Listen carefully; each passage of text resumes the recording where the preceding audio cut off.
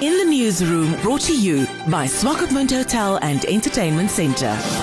Experts estimate that the mean annual temperature in Namibia will increase 2.7 degrees Celsius in the next 2 decades, and that annual precipitation will decrease by 7%. This would cause more frequent and longer droughts, more heat waves, and even increased flooding as rain patterns change. Catastrophes are predicted for a 1.5 degree increase, and 2.7 is almost double that, so Namibia will feel it harder than many other areas of the world. Even though Namibians keep complaining about the impacts of climate change without really doing much, Dr. Chris Brown, an ecologist and founder of the Chamber of the Environment, said we should change our emphasis to how we respond to the situation. He chats to In the Newsroom. Our entire emphasis must be on adaptation. How can we respond to the situation? How can we help our people maintain their livelihoods, their health, their safety, and so on? And that's where every single bit of energy should go. It's not just the government's job to do this.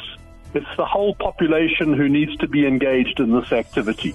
And everyone can do something. The government has an important role to play in terms of prioritization and creating the right incentives and making resources available, getting the banks involved and the financing mechanisms and so on. But every single person can contribute to this in some way or other.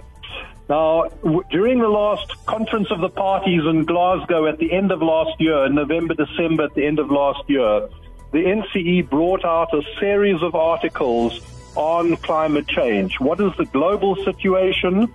What is the Namibian situation? What should government be doing? And what should we as individuals, particularly the farmers, the rural communities, what can they be doing?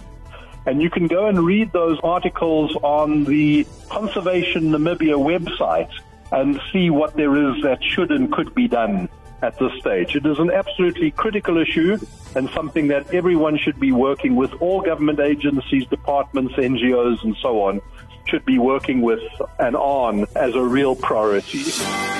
In the newsroom, brought to you by Swakopmund Hotel and Entertainment Centre.